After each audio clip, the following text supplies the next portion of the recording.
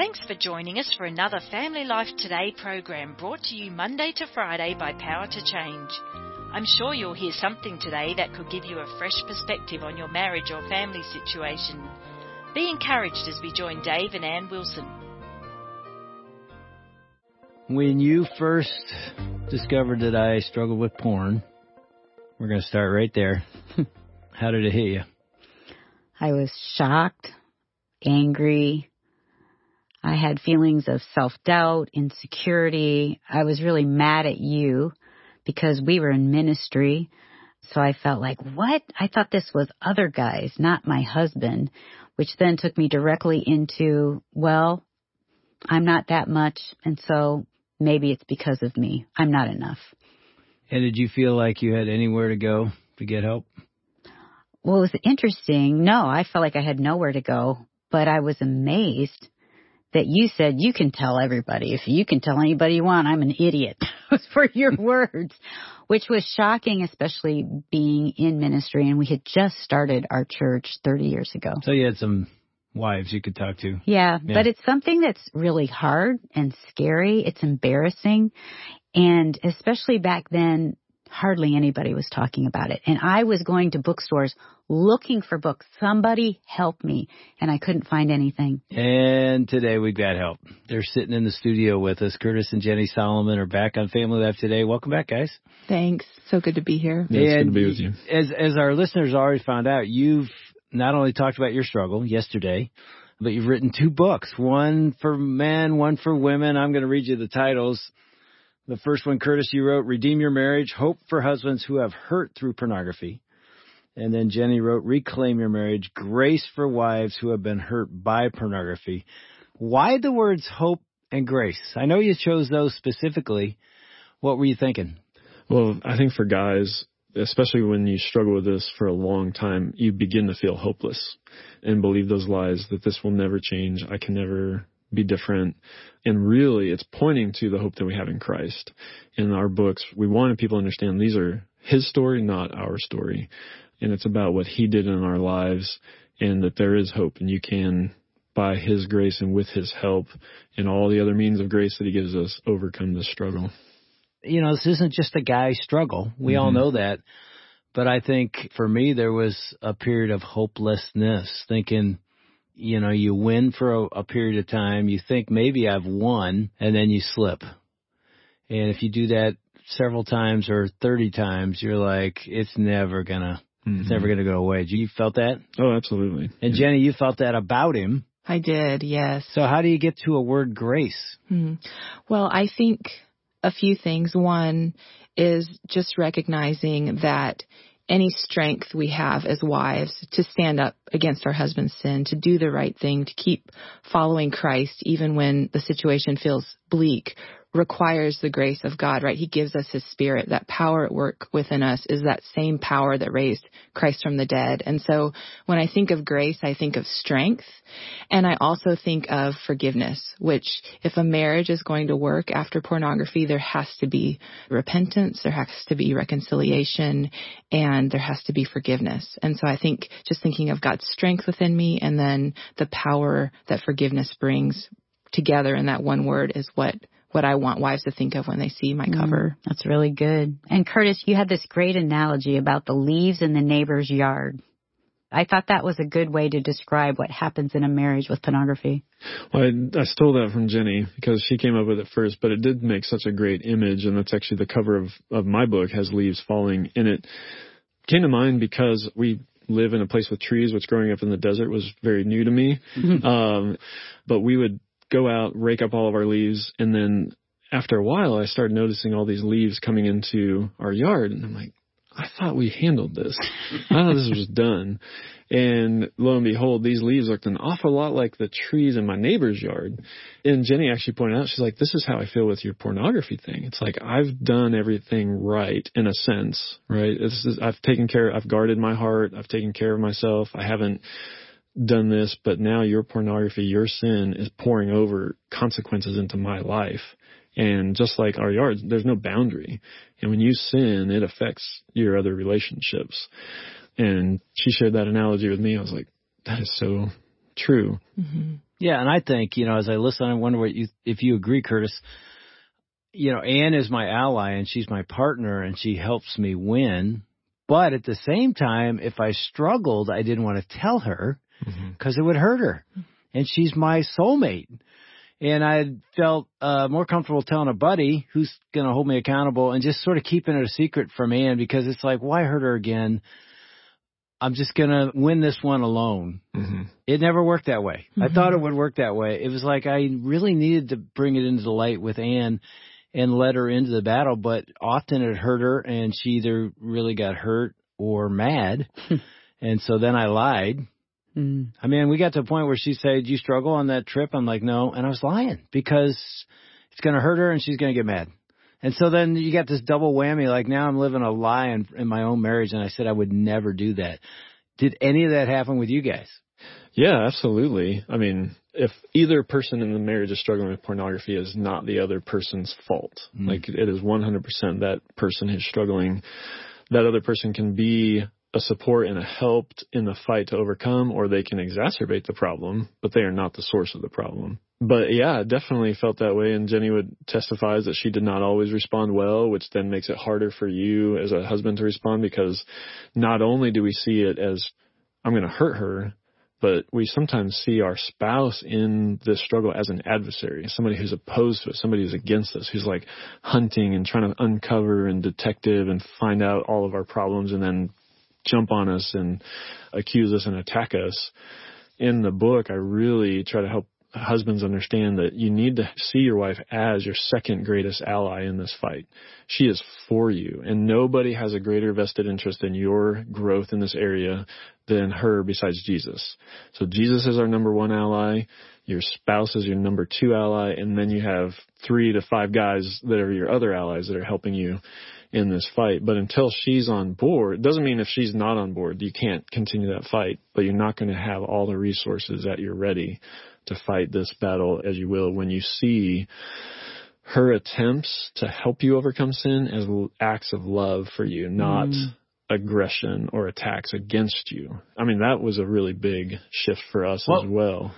What would you say, Curtis, to a wife that would be helpful for her to understand to help her husband? Yeah, I would say help her understand, like, don't give up on him, but lean into the problem. While his sin is not your fault, it is your problem together, and you will be his greatest ally. And it's not just as a sex object. There's so much more to the relationship that you're going to help him. And Jenny points really wisely to Abigail and her counsel to David when David's going to go crazy and just kill Nabal. That Abigail is an example of a wife who stands in the gap for her family, even to the point of, and I think Jenny actually got a lot of pushback against the book when they released the first chapter of her book online. A lot of hurt women were saying, "Hey, your book's called Reclaim Your Marriage. How can you reclaim your marriage when you're the only one fighting?" And she was like, "These are the women I'm trying to write to because I want to encourage them and give them boldness to fight for their marriage and to stand up." And there are a lot of people who would say, like, wives, you should never confront your husband. And she really wisely lays out in there, no, like, you actually need to. If he's your brother in Christ, you are responsible to confront him, even to the point of if he's refusing to get help, refusing to confess his sin, you're going to need to do that for him and get him the help that he needs. So she's just a courageous woman and offers a lot of courage to women to do that. And when you use that word confront, we're not talking about angrily going after him. I mean, Jenny, did you confront him, and how did you do it? I did. I mean, my counselor and I developed what we thought was the start of a good accountability plan, and we sat down with him and said, these are the things that are going to happen. And I think it's important when we talk about that, we talk about accountability, and then I think coupled with that, we think of what does appropriate vigilance look like in day-to-day life. And it's a few things are important. First of all, if you are trying harder than he is to maintain his purity, you're going to end up being a babysitter or the porn cop or just a nightmare, really, a nanny. Well, this was one of your number one lies. for women in your book, you say, my vigilance and discernment can fix his porn problem. That's a lie. Right. And that's what you're talking about. Right. And that is absolutely a lie. Is the Holy Spirit is the one who's going to ultimately change a husband. And so I tried to make a delineation between babysitting and helicopter hovering over your husband's purity and saying, if he's cooperating with the Spirit, there is an appropriate vigilance that says, you know what, I love you and I understand that this porn industry is ruthlessly coming after people with smart technology. They're targeting you in the same way that the swimsuit company targets me every spring because they know I'm going to be looking for a new swimsuit, and so they're throwing ads at me. The porn industry does the same thing. And so for me to say to you, it's a really heavy burden to bear, especially when I know this is an area that you're tempted. What can I do to make this burden a little lighter? And then you begin to be able to work together to say, like, this is a team effort. I want our home to be as safe as possible for you. I know you go out into the world every day and you work hard and you provide for our family. So when you come home, like, what can we do to make this a place where you can rest and you don't have to worry as much as possible, don't have to worry about porn coming into the space and attacking you. And so that's what I've tried to delineate in the book, is to say, obviously, no, you can't reclaim a marriage with a husband who is hard and fast. This is what I want. I'm going after porn. That's a different situation. But if you are married to a believer and he is struggling and feels that pull of the Spirit, like he's falling, but he's also getting back up, like there's so much that can be done by a godly wife in that situation. That's so encouraging to hear. I think for a lot of women, a lot of listeners, like, okay, there is hope. How do you discern he's fighting and he's not, giving up? Like, as a wife, when did you realize, okay, he's a good man that wants to win this battle. He's just struggling. Yeah, I think humility is the marker to look for. I think for us, it was seeing Curtis come clean about loopholes that he had been using to say, these are kind of there and I could look at them, but I really won't. For him to be strong enough to say, like, that's a weakness to me. We need to shut that down. That humility. Can you be specific about that? Like, what's a loophole? Yeah, I think for a lot of people, Covenant Eyes or some other kind of accountability software is really prevalent now, and now they're constantly catching up with things. But at the time, if you had Covenant Eyes on your device, especially on mobile devices, it was a browser-only accountability. So if you had an app outside of your web browser where you could access illicit images, and nowadays, like, social media is just so easy to go. So having apps on a mobile device that couldn't actually track your activity. Now with certain phones, they have screenshot accountability, so it just randomly takes screenshots of whatever you're looking at. So there's an added level of accountability there, but that's not available on even all devices. So like for me on my phone, I can't add apps to my phone. She has the password for that, and we just take off all the apps that can access any kind of internet.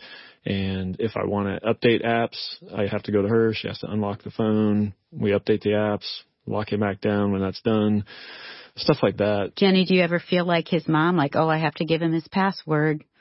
I really don't. I think that the fact that he wants me to do that is another marker of his humility, for him to say, I don't want to have this temptation in my life. Would you help me out in this way? I feel grateful to the Lord every time he comes to me and says, hey, unlock my phone. It's time to do some updates. I just thank God and say, you know what, Father, this is a sign that you're working in him. Thank you that I can be part of it. I would say one more, for me, really significant thing that shows me his humility is his tenderness toward me and his willingness to listen to my sadness. So even in writing this book, there were things that we had to discuss more in depth that we hadn't really talked about in the past.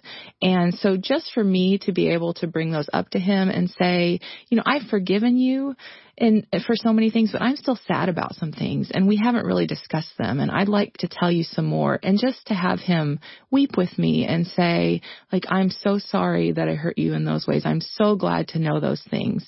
And I think earlier in our marriage, there wasn't that tenderness in those moments of confession. There was more, he was a little gruffer and a little more at a distance with me. And so I think that's something that wives should look for in their husbands, is just a desire to say, like, I understand my sin impacted you. Please tell me more about that. I want to know you in that suffering, and I want those things to become deterrents for me in the future when I think about this temptation. Not only am I deterred by my love for Christ, but I want to be deterred by my love for you and ways you've been hurt. I don't want to revisit those, and I don't want you to have to revisit those things. Part of it is, the biggest part is the Holy Spirit's repentance, right? Like working repentance, because an unrepentant person is defensive. A broken and contrite heart doesn't try to defend oneself. So she would bring up things, and it's like, yeah, it hurts. But just an acknowledgement like, well, I hurt her way worse, and I need to understand how she hurts. And then also seeing it as just a way of loving her and fuel for me to fight that battle still, just added levels, like she was saying, of motivation to fight that. And one thing I'll say about her being a parent or whatever, it's a little annoying. It's a little irritating that I can't, if somebody tells me about an app, I can't download it right there. But you know what? Like, that's an opportunity for me to grow in humility and to continue to trust the Lord. And really the better thing is that, guys, the pressure that you're feeling. If you want to fight this, that internal pressure of like, I've got my phone in my pocket and it is a pull, and there's a pressure of like, am I going to give in? Am I going to go look tonight? Am I going to go, whatever? And to just have that removed is such a blessing. And so I don't see it at all as her being my parent, but her being my ally in this fight, and her carrying a burden for me or helping build a defense for me that I wouldn't have. And now it's like she said, our home kind of is a porn-free fortress, right? Like, keep the enemy out so I can come home and relax. Because we all, I was in the military, and we talk about going out outside the wire. You've got to be on alert 100% of the time, but you have to have times where you can come home and rest and just kind of let that vigilance down.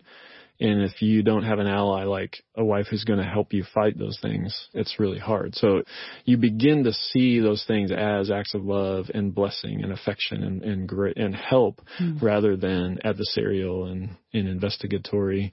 We just celebrated our 19th anniversary, and she said when we were celebrating, this has been the best year of our marriage. And I said, I wouldn't say the happiest, but I will say best, because it was just a hard year with a lot of other things, but hard isn't necessarily bad. Now, why is it the best?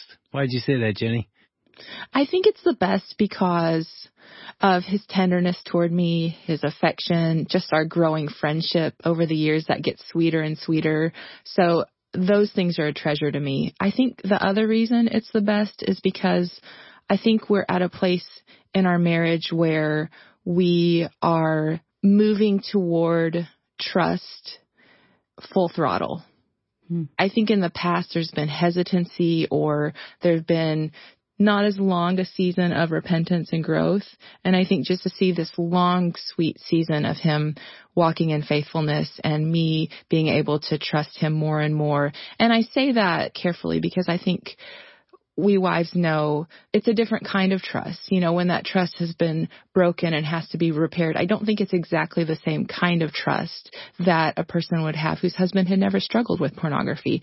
But I think that's also so sweet, because in that suffering and in that difficulty, the work that God has wrought in us, and even just the opportunity to say, like, this is where we've been. Now we get to help other people with this difficulty, to see God take that thing that's so hard and so bad and use it for good is incredible. And I wouldn't trade it. For the men, Curtis, what's one next step that they could take to begin this healing journey? And then the same for you, Jenny, as a wife. What's the next best step? I think wherever you are in this struggle, talking to somebody about it is going to help, no matter what. Even if you're to the point where you've been open, you've been honest, you're growing, sharing that story, turning around and using it to minister to somebody else will help. If you haven't told anybody, you need to tell somebody right away. So no matter where you are in that journey, talking about it more. Somebody I recently heard on a podcast said sunlight is the greatest disinfectant, right? When we get it out in the open. And I think what Jenny was talking about a minute ago with the increased tenderness and love and humility, that's just the Spirit, right? And part of that humility, like being willing to write this book, being willing to come on and talk to somebody about it. It takes more trusting in the Lord, more trusting in the Spirit to be like, yeah, I'm a sinner saved by grace, period. Jenny, what about you? I would say to wives, once you're in a place where you're getting good care, you're getting counsel from a pastor or a counselor, another wise, godly Christian person who really understands what the value of marriage, really understands what the Bible says about forgiveness, I think that your next step is going to be lament. I think taking your pain before the Lord and telling him honestly where you've been and how bad it's hurt, I think that's the next important step for a wife to take. That's really good advice. Thanks, you guys, for your courage, for helping so many others and exposing your lives so that we could all be better and closer to Jesus. Yeah, I mean, I would just add the courage it takes, because it's so much easier to just keep it as a secret. First of all, in your own struggle, but even as a couple, just say, we're just going to keep this one.